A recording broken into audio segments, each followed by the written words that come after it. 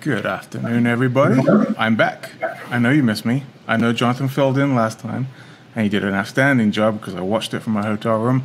So big shout out to Jonathan for filling in. David, how are you? I'm doing great. Glad to be here. Awesome. Where in the world are you? I'm in Massachusetts this time, because there's electricity here. And there is not currently in New Orleans. Right, exactly. Prayers and thoughts out to everybody in New Orleans right now, but you are residing in Massachusetts, escaping the chaos and staying safe. Glad to hear that. Yeah. So, as we went live, we did get a notification that said we're having trouble streaming to Facebook. So apologies to anyone on Facebook right now. Please come join us on the YouTube channel on Deering, or better yet, deeringbanjos.com/Deering Live. We are live on that part of the site as well. Hope to see you there. But without further ado, this week's going to be fun. We've been looking forward to having our guest this week on for quite some time. If you hadn't known from the emails and the exceptional promotion that we've all put out, this week's guest is the wonderfully talented Gina Furtado. Gina is an incredible banjoist and a two-time IBMA Banjo Player of the Year nominee. Many of you will know Gina from her 4 years with Chris Jones and the Night Drivers. She's currently releasing her own music with her own band, the Gina Furtado Project. She's now one of the most sought-after instructors at banjo camps across the U.S. Please welcome, everybody, Miss Gina Furtado. Let's bring her in. There she is. Hi. Just like that, by magic. Hey, Gina, how are you? Good. How are you? Thanks for having me. Cool. Oh, it's a pleasure to have you. We're stoked you can make it, and welcome to Deering Live. What's new? Busy week so far? Everything good? Yeah, I guess so. Yeah, it's been pretty busy. We're getting the last little dribbles of Hurricane Ida. Now it's pouring rain here. It's been pouring all day. Oh man. Well, hopefully it's just the last drizzles and nothing too more severe than that. But stay safe out there. In true Deering Live style, we'd love to invite you to play a little of a song to kind of kick things off for us, and then young Dave is going to take over from there. Sounds good. Well, I've decided I want to kick off with one of my favorite Scruggs tunes, something upbeat, and this one is Farewell Blues.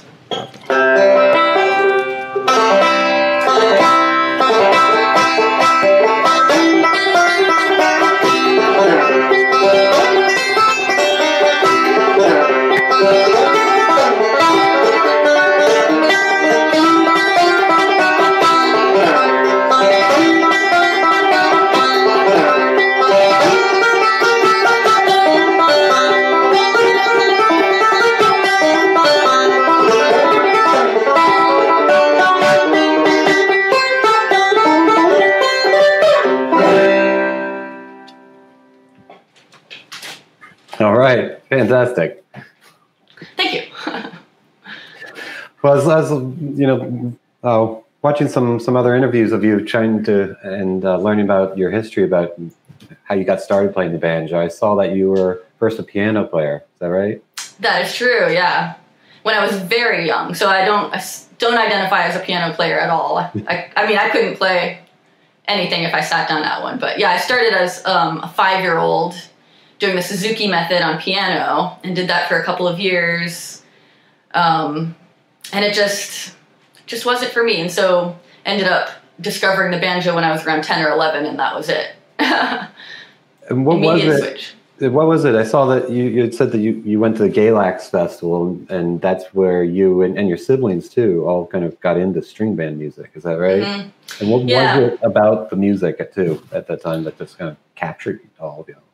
I think really, certainly for me, I would say probably the same for my siblings, was that, we'd been doing this classical music, doing the Suzuki method, and it was all just so prim and proper, and so, I don't know, I love classical music now, but it just, as kids, it's we wanted to have fun, so we went to the Galax Fiddlers Convention, and, people are partying, and just just doing crazy festival stuff.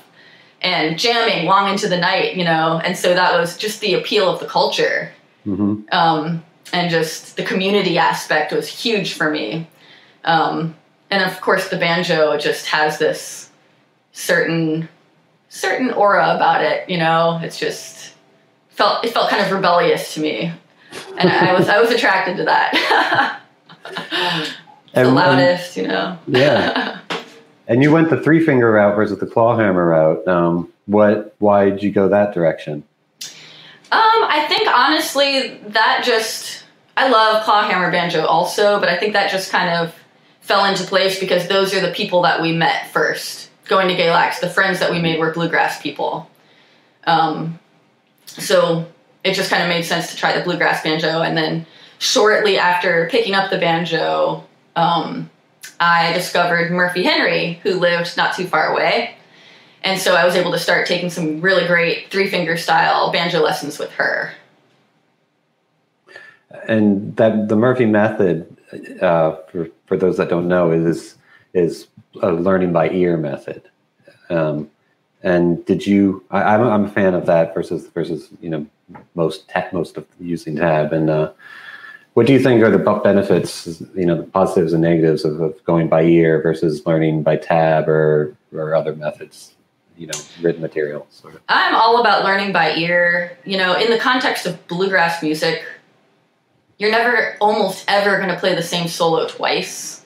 If you're out jamming and playing standard bluegrass music, I play the same solos twice in something that I've written and arranged, a certain way. But you need to know how to improvise and come up with your own stuff. So I'm a huge advocate for just learning how to play by ear. And so that's how I've always taught also. I teach without any tabs or anything like that. I think in the context of bluegrass music, it's what I think is going to work best for people.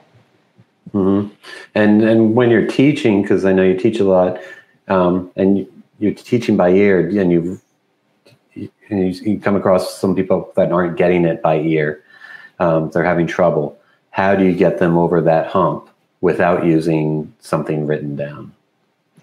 I have to say I have not had that problem with my students. It's like I'll just start it super simple. I'll teach it, I'll break it down into the tiniest little fragments if I have to, but just memorizing 3 notes. Anyone can memorize 3 notes in a row. And then so if you can memorize 3 notes in a row, you can memorize 6 notes in a row, add 3 more. I really haven't run into that. I think that if you are running into that, it's because you're trying to do something that's too much for you where you're at in your learning. Mm-hmm.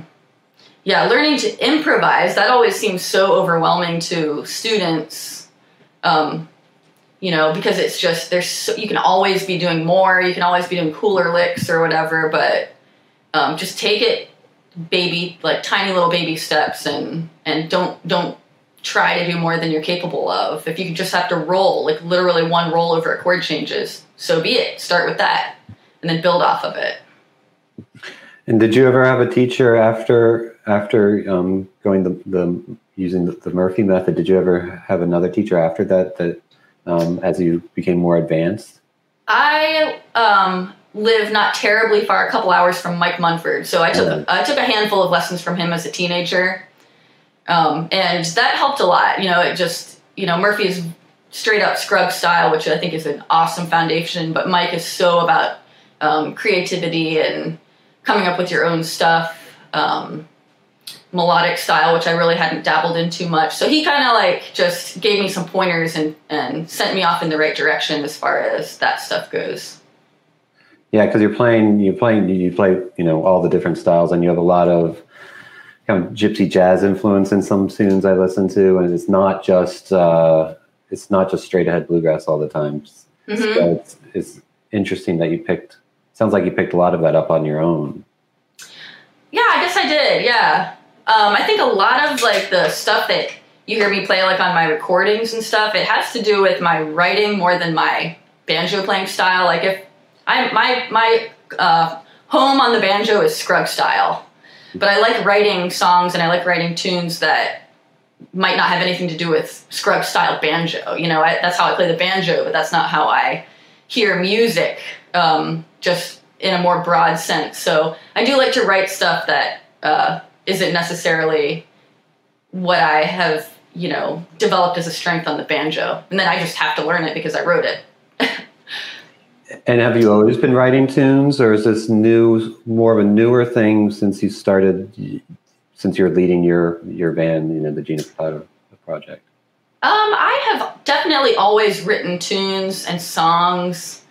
But it wasn't really until I had my first album that I wanted to record that I started to use them for any real purpose. I think I played a handful of my written tunes with bands that I was playing with. Mm-hmm.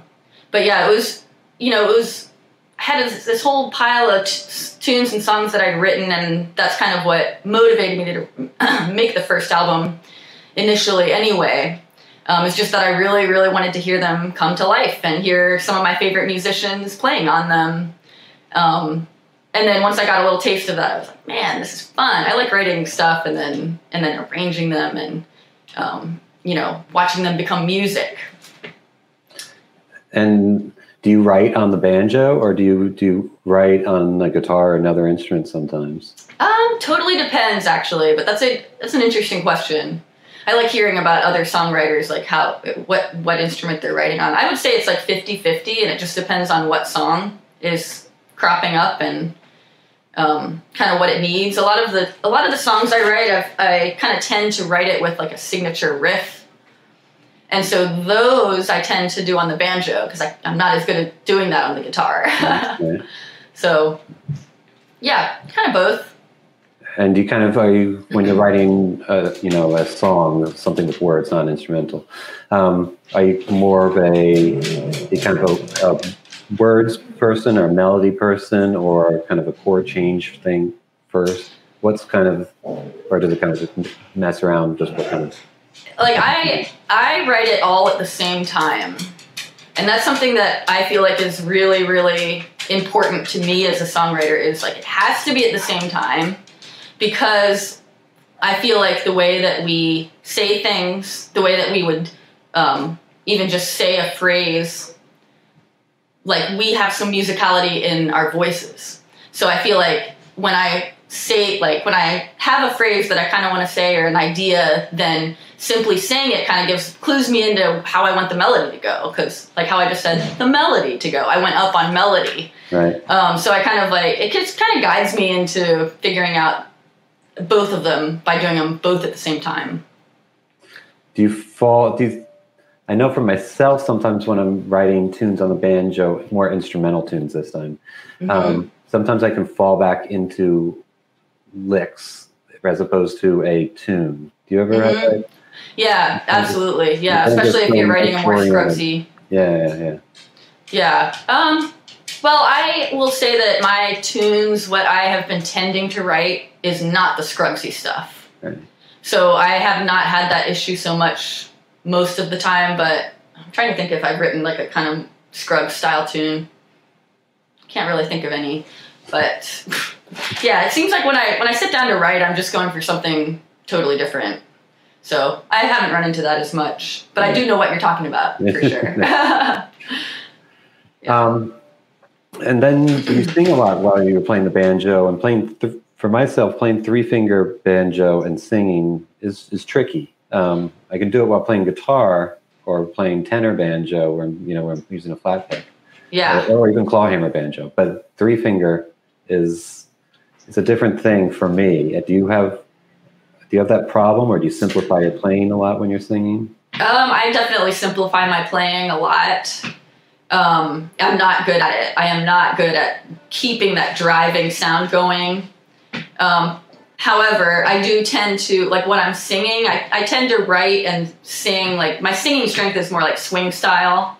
Mm-hmm. So I'm able to do like more vampy, chordy. Oops, I'm tuned down, but.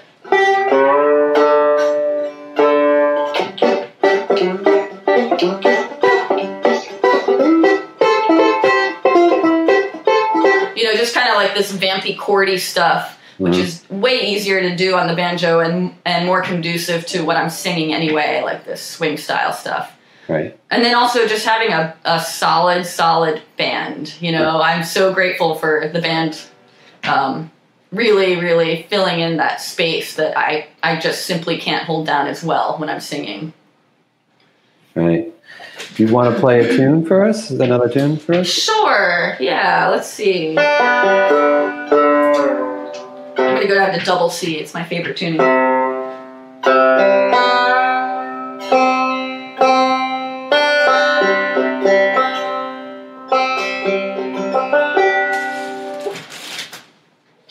So this is one that I wrote a couple years ago. I've never done anything with it, but I thought of it. I haven't hardly ever played it really, but I thought of it again for today because when I wrote it, it was a rainy day, and I just remember saying like, "Oh, that's that rainy day tune," and it's the same weather today. So I'm going to play this one, the rainy day tune. Lou, you're going to have to move it. Come on, go.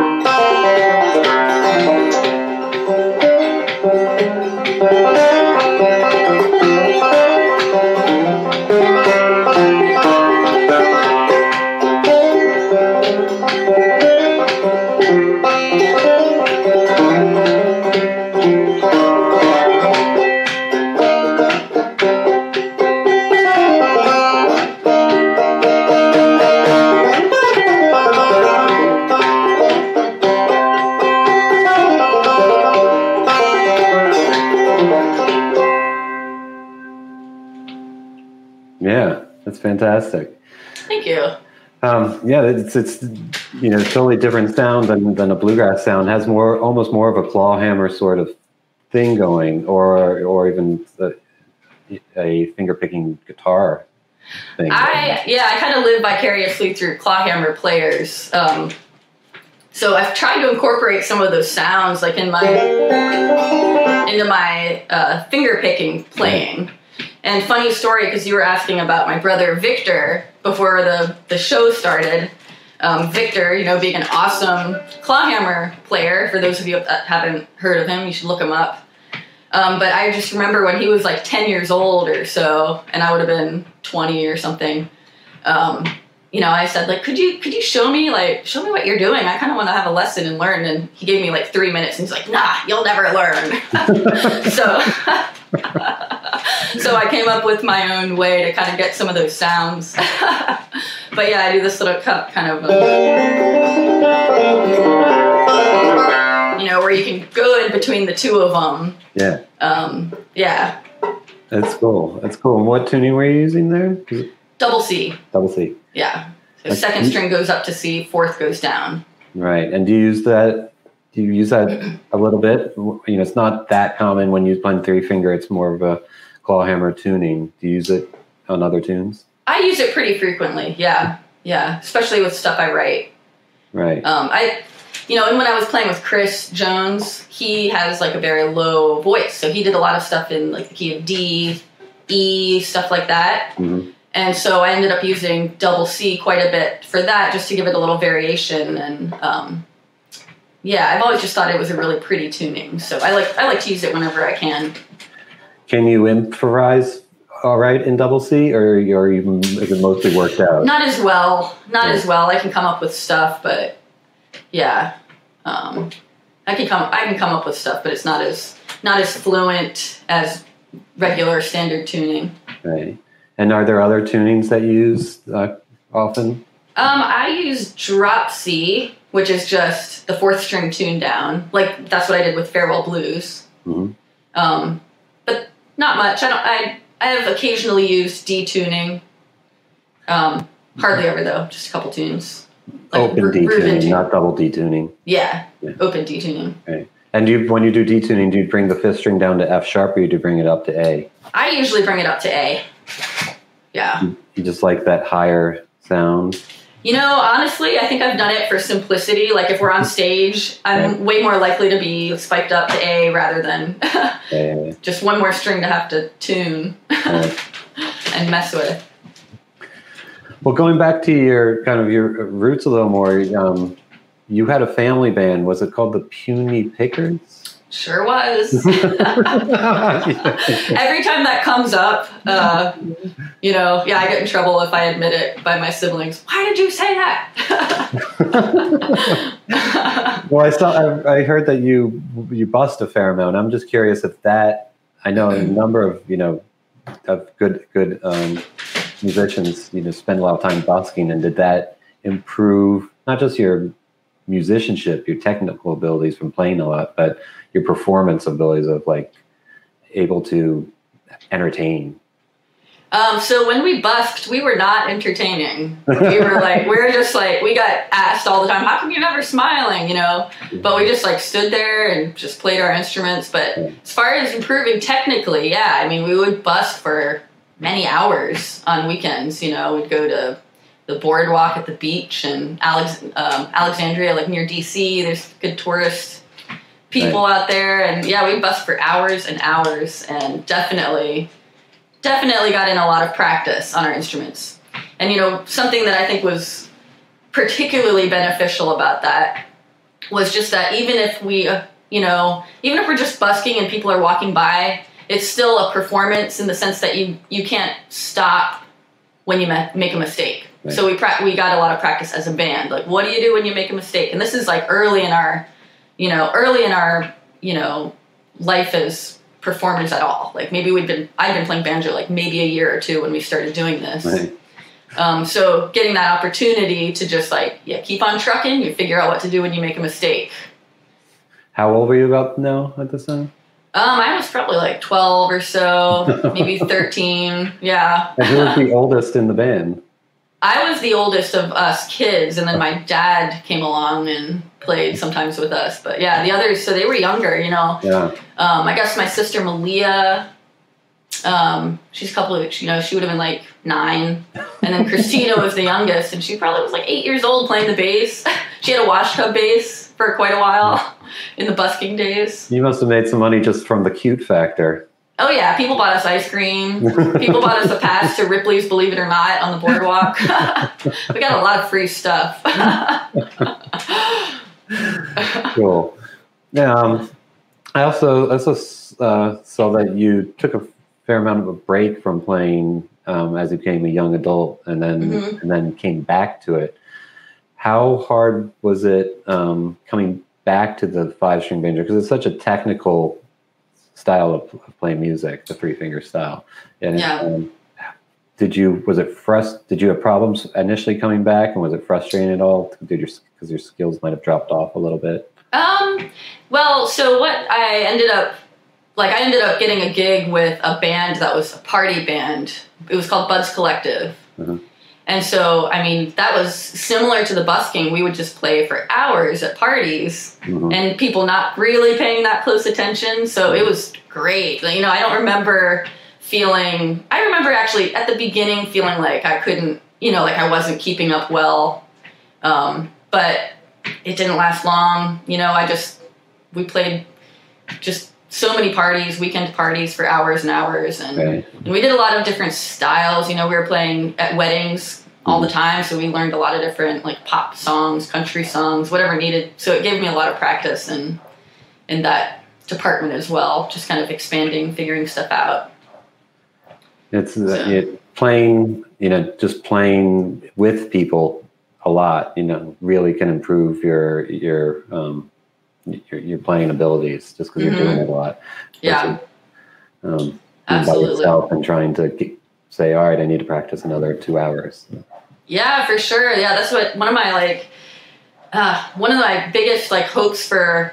I'm not teaching privately anymore at the moment, but for all my students, whenever I'm teaching people, it's I want to encourage everyone. Just you're never gonna feel totally ready. You're never gonna feel totally ready to be in a band or being out there and performing, but you just have to do it if you want to get better. Mm-hmm. Get out there and jam. I don't care if you're sitting in the corner and not doing much of anything at all, but that is the number one way to improve. Yeah. And really learn how to play. And Tell us about how you got the gig with Chris Jones and the Night Drivers, and how this was your first real national professional gig, right? Yeah. Yeah, it's kind of a funny story because I'd been, like I said, I was playing with this party band, and that was fun. I had a great time for a while. But again, it was like, we're playing like pop songs and stuff that I wasn't particularly interested in. And people weren't particularly paying attention to us because we were just hired for the party, And so I eventually just really wanted to make some music that was thought out, really arranged. And I called all these people. I called like Frank Sullivan. I called just anyone that I could. John Weisberger, it was one of them, and he plays with Chris, and that's how I got that gig. But anyone that I had even like just barely brushed shoulders with at a festival, I called him and said like, I don't know if you remember me, but like I opened for you like 3 years ago, like at this festival or whatever. And I'm looking for another gig. So if you know of anyone looking for a banjo player, I felt so vulnerable and awkward doing that, but I'm so glad I did, because then ended up working out so well with Chris and really learned a lot with them and got to meet everybody on the, the national touring scene. Yeah. I love these stories. So people musicians have no shame and just going on. I did have shame. I was just like, oh my gosh. I was like so awkward. But I really wanted to do it. So when it works out, it's good. It's good. Pretty sure I told, I guess I won't mention any names, but I did tell one of the bands, like, I'll check the oil on the car at pit stops. Like, I'll do stuff like that too. You got to do what you got to do. Yeah, I'm like, I'm a good band member. Right. So what was it like playing those first few gigs, and how'd you get all that material? Because they've been playing for a long time. How'd you get their material together, and what'd you learn from that experience just playing with them for a number of years? Oh man, I learned a lot. But going back to kind of the beginning of it, they are all totally spread out. Chris lives in northern Alberta. John's in Nashville. Well, that was the configuration at the time, John. And then Mark lives in Illinois. So we really didn't get a chance to even do like a tryout or anything. I guess they just went on my recordings that they had heard before. And Chris just sent me a bunch of tunes, a bunch of songs, a set list, and as many recordings as he could. And I learned them, and then the first gig was at the Station Inn, which I was like panicking about. And who should show up but Ron Block? Like, Chris is like, Ron's going to guest with us. Ron who? Ron Block. And I was, okay. Rob Ikes got up and played. Just all these like people that like, I was totally starstruck. Right. But yeah, Chris was just so laid back and so patient. Like he made it easy, the whole band, they're just easy going and really, really forgiving. If I made any mistakes, they were like, totally didn't bat an eye. But yeah, just touring around with them, I just learned a lot about how to tour, there's just practical things that you have to learn about, just as far as logistics, basic things like that are non-related to music even. Mm-hmm. Mm-hmm. And how'd you get through that? You said you're nervous. How'd you get through that playing wise? Did you have, any shaking going on, or just like, the banjo again, it's technical and it picks up everything when you're playing and it's not really functioning your hand as it should. Yeah. Tricky. Do you have ways to get through moments like that? Yeah, and it's similar to what I was saying about improvising. If I am like in a state, like when I'm feeling more nervous or something, I'm just going to play something a little more simple. Mm-hmm. Don't try to pull out your best tricks, or you're probably going to crash and burn. Yeah, so just keeping it more simple. People are going to prefer to hear a solid, clean, right on time solo than something flashy that's obviously like kind of falling apart. Yeah, so that's my best trick for sure. And then also you can always just back away from that microphone, act like it's the sound guy's fault.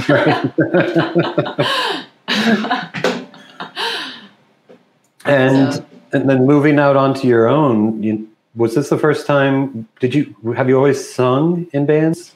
Mm-mm. Oh, wow. No, that was another thing too, where it was like, maybe I think we were talking about this before the show started, how I started writing stuff,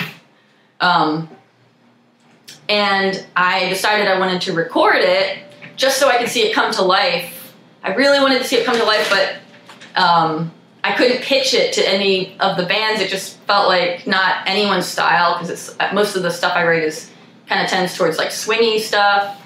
So I was like, I guess I gotta just learn how to sing. So I kind of sang for the first time on my first recording. Wow. Talk about nervous. That's nerve-wracking to be in a little studio booth where everybody in like the control room can hear every little thing wrong. Right.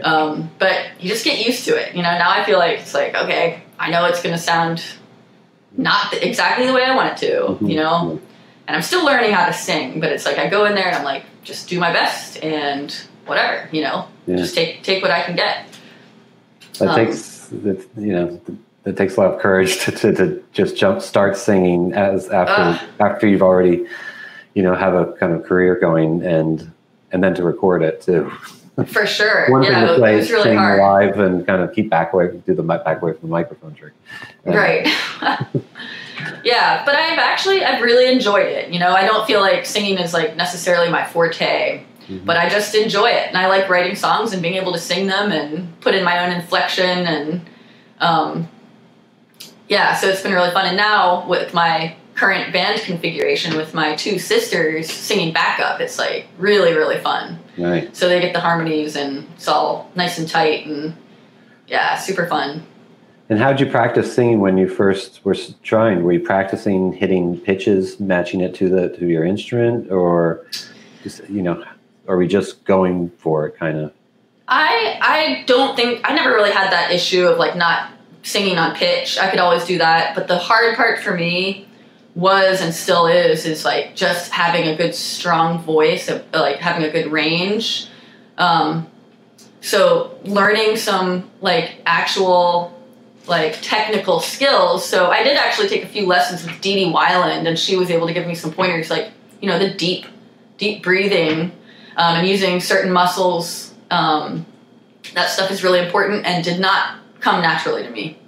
So that was the hardest part. And I would practice that just in my car or whatever. Practice singing the songs that I was planning on putting in the set. So.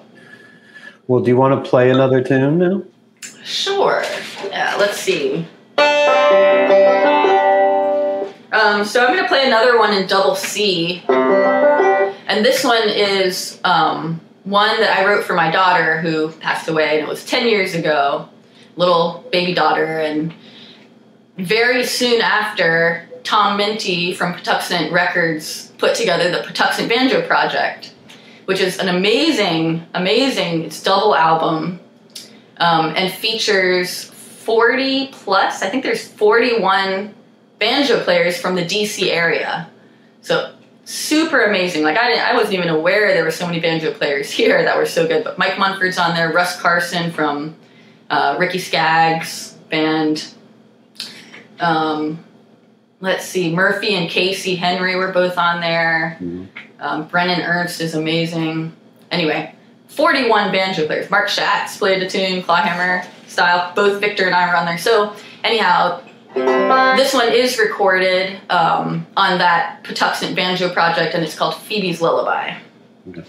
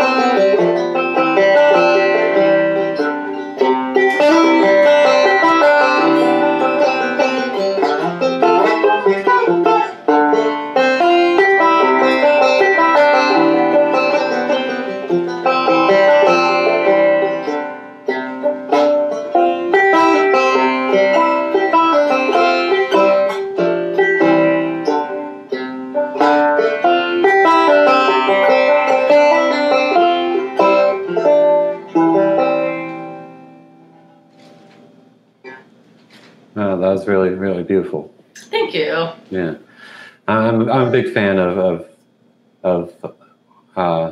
harmonic heavy, slower tunes like that. The banjo doesn't get used enough like that, and it has such great resonance. Yeah. I agree. Yeah, especially Deering's own Jens Kruger. There's a lot of that stuff. Exactly, he's a master of that. Yeah. We have some questions in the chat. People are asking if you're doing any banjo camps coming up. You know what? I don't think I'm booked on anything coming up.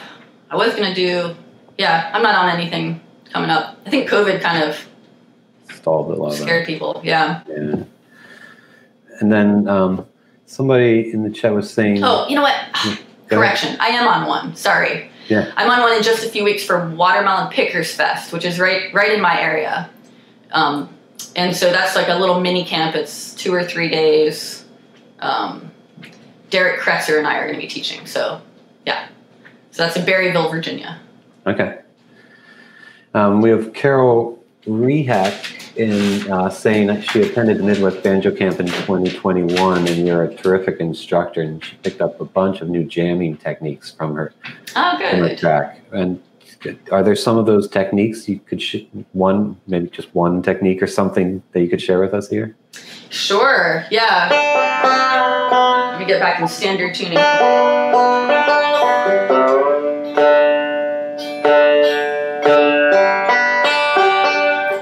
So this is how I would suggest brand new starter, like beginner improvisers to try to get started on improvising. And it's just to get, first of all, super, super familiar with the fretboard. So learn how to identify the chords on the fretboard. And the way that I do that, there's different methods for finding it, but I do this easy counting method where it's like if you have a bar shape, so think of that first, the nut is a bar G chord. If you have a bar chord, then you're going to count up 1, 2, 3, 4, 5, and then go to the F-shaped vamp chord, and that's your next G chord on the fretboard. So bar is up 5 to the F shape, and that's any bar to any F shape is going to be count up 5. Doesn't matter what major chord it's going to be.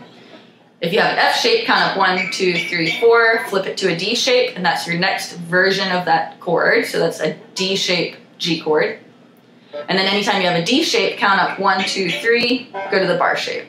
And then you can start the cycle all over. So that, that's how you find all the major chords on the fretboard. You can go, start it at a bar shape A. And if you've got that, then the next A chord is 1, 2, 3, 4, 5, go to the F shape. 1, 2, 3, 4, go to the D shape. 1, 2, 3, go to the bar shape again.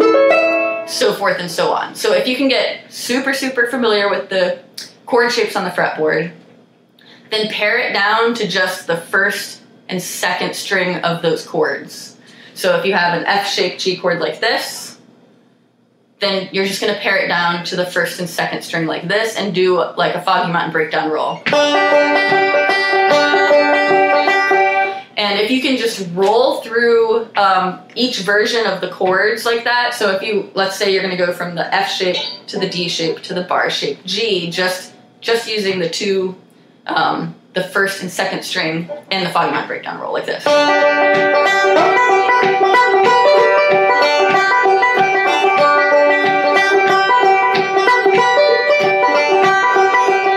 So forth and so on. If you can learn to do that, just simply that sequence on G, C, and D, then you can just like flip-flop as the chord changes from G to C to D in whatever song, most standard bluegrass songs that you would be beginning to improvise on would be that.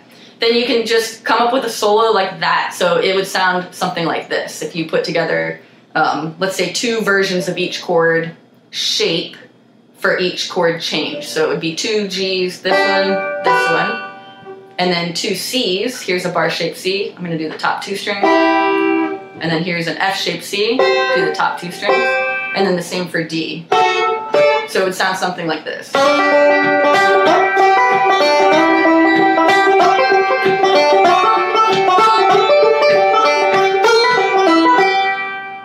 And I just threw in a little up the neck tag, like you can build off of that, but that's where I would start, is just getting good at 2-finger versions of up the neck chords, and then you can embellish on that as you want. I don't want to go too far into that. I could talk about it a lot. Definitely. But that's good. Yeah, it makes it a lot easier though. Get started. And those 2-finger chords, because a lot of that Scruggs style is just those top 2 strings going up the neck. Exactly. Yeah. So don't burden yourself with fretting everything else if you don't need to. Right. Can you quickly just show us what the Foggy Mountain breakdown roll is? Sure. Yeah. So that is, I'm going to play it really slow, just open, and it sounds like this.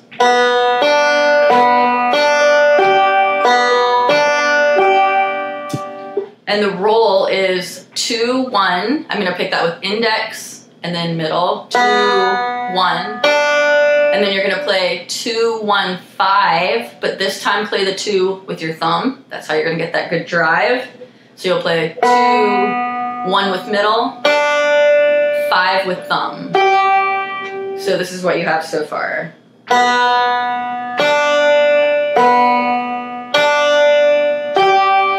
And then the last little bit is 2, 1, 5 once again, but this time you're going to play the 2 with index.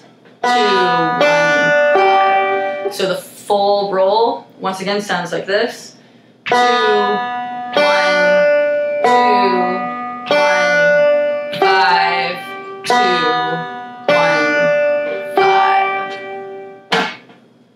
Yeah, there you go. So it's a group 2 and then 2 groups of 3. Yes. Equal 8. Yeah, and switching out your thumb and index for the second string. Right, especially when you're bringing that up to speed. That switching that really helps. Absolutely. Yeah. We have Joseph Rosk, a regular attendee on Daring Live. He's asking, I work with tabs, but try to abandon them as soon as possible as I learn a new song. If I wanted to play more by ear and less by tab, are there any exercises I should do to train my ear? So I would just try to pick some simple chord progressions. And I really love this app called Strum Machine, or it's not an Apple website, Strum Machine. Probably most students have heard of it because it's pretty popular. But you can just pick a tune, say, Blue Ridge Cabin Home, pick a tempo, and pick a key that you want to try it in. So try it in like a couple different keys and start it with just rolling over it. And then see if you can throw in one single lick. If you're rolling over G, C, and D, see if you can throw in one lick on G, one lick on C, one lick on D. And get really good at those, and then sub it out with a different lick on G, different lick on C, different lick on D. And then eventually, you just kind of build your stash. And really Scruggs style playing is just a whole bunch of, either fragments of licks or memorized licks that you just string together. But yeah, I would just pick some chord progressions and just roll with them. Okay. Fantastic. Jamie, we have another chat going. Do you want to come in if there's other questions I'm missing? Sorry, I was frantically typing in the chat room there, trying to beat you to it. Nice matching shirt, by the way, Dave. Yeah, highlight that for the audience. Yeah, so a couple. I have a couple, and there's a couple in the chat. So Miriam writes, in response to your beautiful song, Phoebe's Lullaby. That was wonderful, by the way. Really enjoyed that. Love the song that you just played. Do you offer sheet music of it? Is there a tab or something that exists? I don't have any tabs of it. I'm sorry. I hesitated because somebody made tabs for it at one point, and I can't remember who it was. It's out there somewhere. You could maybe Google search it. It might come up. I don't know. Deep Google search might just get you where you want to be. Yeah. Banjo Hangout. I'm sure somebody on Banjo Hangout has something. Yeah. And then Tom asks, pretty generally, like any advice for beginners? I know you kind of just touched on the jamming and getting into improvisation a little bit as well, but just as far as someone picking up the banjo, maybe for the first time, any memories of key things that you would pass on to new players? I would say invest in a really good teacher, and I'm not trying to get new students because I'm not taking new students right now, but it's worth it to get a teacher who's going to really, really know what they're doing. Don't just go to the local music store and take them from the first guy there, because there's a lot of like guitar players who can kind of get by on a banjo, but try to find someone who really knows what they're doing, and that'll really, really be worth it. Get you started on the right foot. I think as well, like to add to that, if I may, like once you've found a teacher, like I think a lot of people get caught up because again, like they go to the local music store and they kind of just settle a little bit, and maybe it's because they don't know what else they need or what else is out there as an option. Don't limit yourself to in person. Like if you feel like you're not getting what you want out of a teacher of any kind, like there's a million different options. You might be on Zoom, but you're going to get a much better experience potentially. Right. Yeah, for sure. Yeah. Don't go for in person just because that's your preference. Like, that's definitely everyone's preference, but it's better to go with a teacher who knows what they're doing and do it online. Yeah. It's a tiny bit of a learning curve, but really everybody can do it. It's not hard to start, doing it on Zoom or whatever. Especially now, technology is such that it's a lot easier than it was even 2 years ago. Right. So we've been almost forced into it. But you're right. Like finding a good teacher that's going to get you where you want to go is key. You mentioned earlier on, you were talking about the busking side. I was curious. I've done a lot of busking as well, and I mean it's like the ultimate rejection experience. In a way, like there's so much, like there's no one's kind of paid, no one cares that you're there. They're just going about their day, and there's some heckling and stuff, and it's just you got to kind of deal with the crap that comes with it. Like, did you have that same experience on the busking scene? Jens talks about it a lot too. Yeah, that's right. Yeah, I've heard some of his interviews about busking, which is pretty interesting. He spent years busking. Yeah, crazy. I feel like just the fact that you're playing on the street lowers your audience's view of your musicianship. Just the fact that you're on the street, it makes you look bad. So you do get that feeling of rejection a whole lot more than if you're on a stage. Yeah. I've certainly had things thrown and stuff. It doesn't speak much to my personal musical talent, but just general heckling and stuff. And you feel a little deflated at the end of the day. You gotta learn to step up your routine. Yeah, and then some shop owners or whatever that don't want you playing in front of their shop, and I don't think we ever had stuff thrown at us, but probably because we were just kids and they didn't think that was appropriate. But that's. But yeah, busking is tough. I don't necessarily recommend it, but it is great practice. It's definitely practice. Yeah. You gotta fight through the craziness. But you were doing it with your siblings as well. Yeah. So I was curious, like just kind of, I know David mentioned you had the family band and everything, but what was that dynamic like between all of you? Because there's how many? You really want to know? There were, we were kids. We were like typical siblings, like bickering, like. You kicked off Foggy Mountain Special too fast, like all that stuff that you would imagine from kids, and just trying to hide it because we're like somewhat on stage, somewhat in the eye of the public.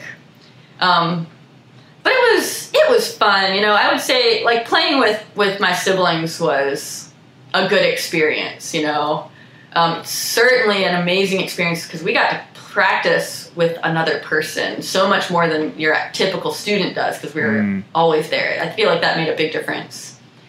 But yeah, as far as like the dynamic on stage, that was interesting, because I remember as I got older, I was the oldest of us kids. I got older and I started to get a little more serious about like wanting to put on a good show and wanting to look nice on stage and wanting to try like different. We did some cheesy like pop covers of my time, the things that my friends were listening to, and I remember that brought about a strange dynamic because my siblings were like they still wanted to play Rawhide and they were still so much younger. Just a couple years makes a big difference at that age. So yeah, there was some kind of like difference in wanting to look professional and difference in just wanting to shred on Bill Monroe tunes, and it was fun though. Yeah, it was good. It's awesome. It's really cool. I mean, I think, was it Bluegrass Today or maybe Banjo Newsletter, I think described you guys as absurdly talented. I know, I like that. That's what I'm never going to... And you have several siblings in your band right now, right? Yeah. Is it two of your sisters? So I'm assuming you didn't all fall out busking. You managed to retain that sibling relationship. And oh, for sure. Yeah, so I have my sister Malia on fiddle, and she is amazing. She is such a good fiddle player. And Lou plays bass, and she's totally awesome on bass too. Great singer. They're both amazing singers. That's awesome. Yeah. So that's been a ton of fun. Is playing with my sisters, which was I hadn't planned on it when I started the band. I was like, it just kind of happened. And do you do most of the songwriting in the project? Yeah. I write all the songs, and I book all the gigs, and I pay everybody, and. So you are the band, and everyone else just follows. Yeah, for sure. Awesome. And you have kids. Are they into music? Do they play?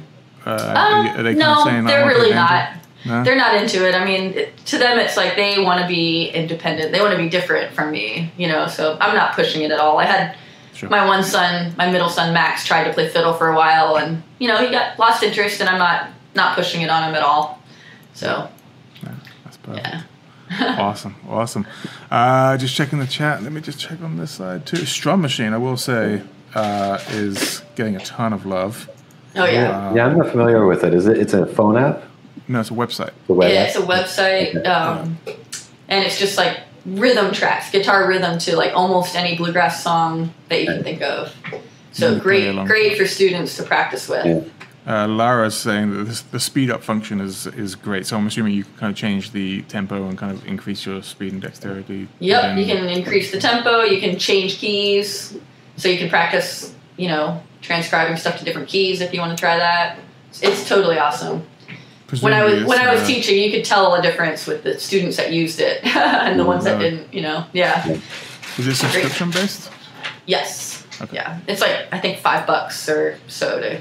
$5 a month maybe, but totally worth it. Sounds reasonable for what it can do. I wish I had stuff like that growing up and could jump on. That's cool. Right. Well, I think we're nearly at the end. A lot of people just saying thank you. For thank you to everybody and thank you guys. Yeah. No, this is awesome. Joseph has a busy day tomorrow. Looking at all of your tidbits and other videos on YouTube. So he just discovered those while we've been on air. So that's cool. Awesome. Great. Any final words of wisdom, thoughts you want to share with the world? I don't know. I don't know if I have any words of wisdom. Just thank you so much for having me. I wish I could see everybody here because, it's nice to see people's faces, but I'm really glad everyone's here regardless. Yeah. So. Yeah. We're headed out to Melfest in 2 weeks. Yeah, 2 weeks today. We're flying out. Wow. So, I mean, Dave, you did Rocky Grass earlier in the year. Melfest will be my first festival of the year, and probably only. So it's all a bit weird still, but kind of looking forward to seeing some actual human faces. So yeah. But yeah, this is a wonderful place to wrap up. Do you want to play us out with a little? Sure. Song? Yeah, I can play a tune. Let's see. I think I'll play another.